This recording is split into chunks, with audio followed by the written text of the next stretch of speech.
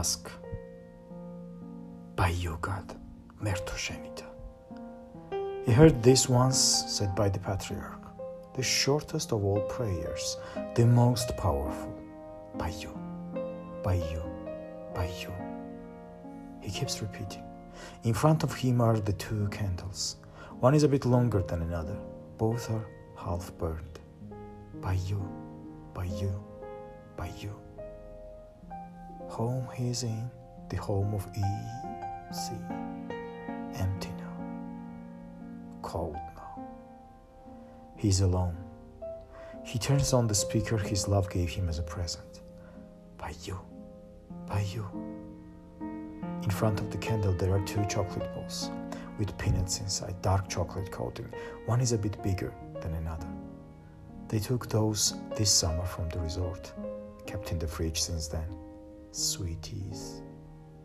By you, by you, by you. At home, but not at home. Both happy and sad.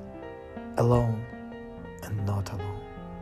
He pours coffee into Berlin cup, the big red Christmas special from Starbucks. Just yesterday he had a reminder on Google Photos with Berlin photos from 5 years ago exactly. The very photo in the cafe he bought the cups. By you, by you. He took the cross with necklace lying on the shelf. He put it on. By you, by you. It's so cold outside. He's got message from his love. I'll keep you warm always, baby, he answers. Of course. By you, by you, by you. It's like dusk outside.